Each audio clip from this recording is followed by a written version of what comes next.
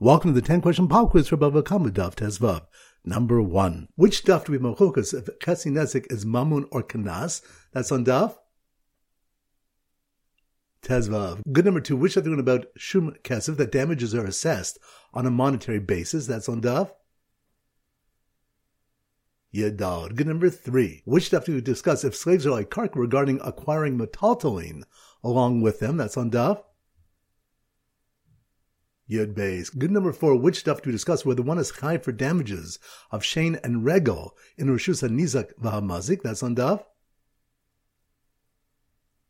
Yud Gimel. Good. Number 5. Which stuff do we discuss the source that women are also chai for damages? That's on daf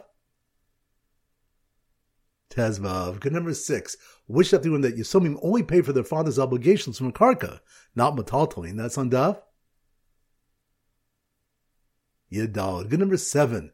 Which daf do you discuss how we count days of Tuma when a woman miscarries a shulya over 2 days? That's on daf Yadav. Good. Number 8. Which daf do you learn a shlamim tam that damages we collect from its meat but not from its emurim? That's on daf Yud Gimel. Good. Number 9. Which daf do you learn that with unusual cases in Bava, such as a cat eating large chickens, the case can be tried in Eretz Yisrael where the dayanim have smicha? That's on daf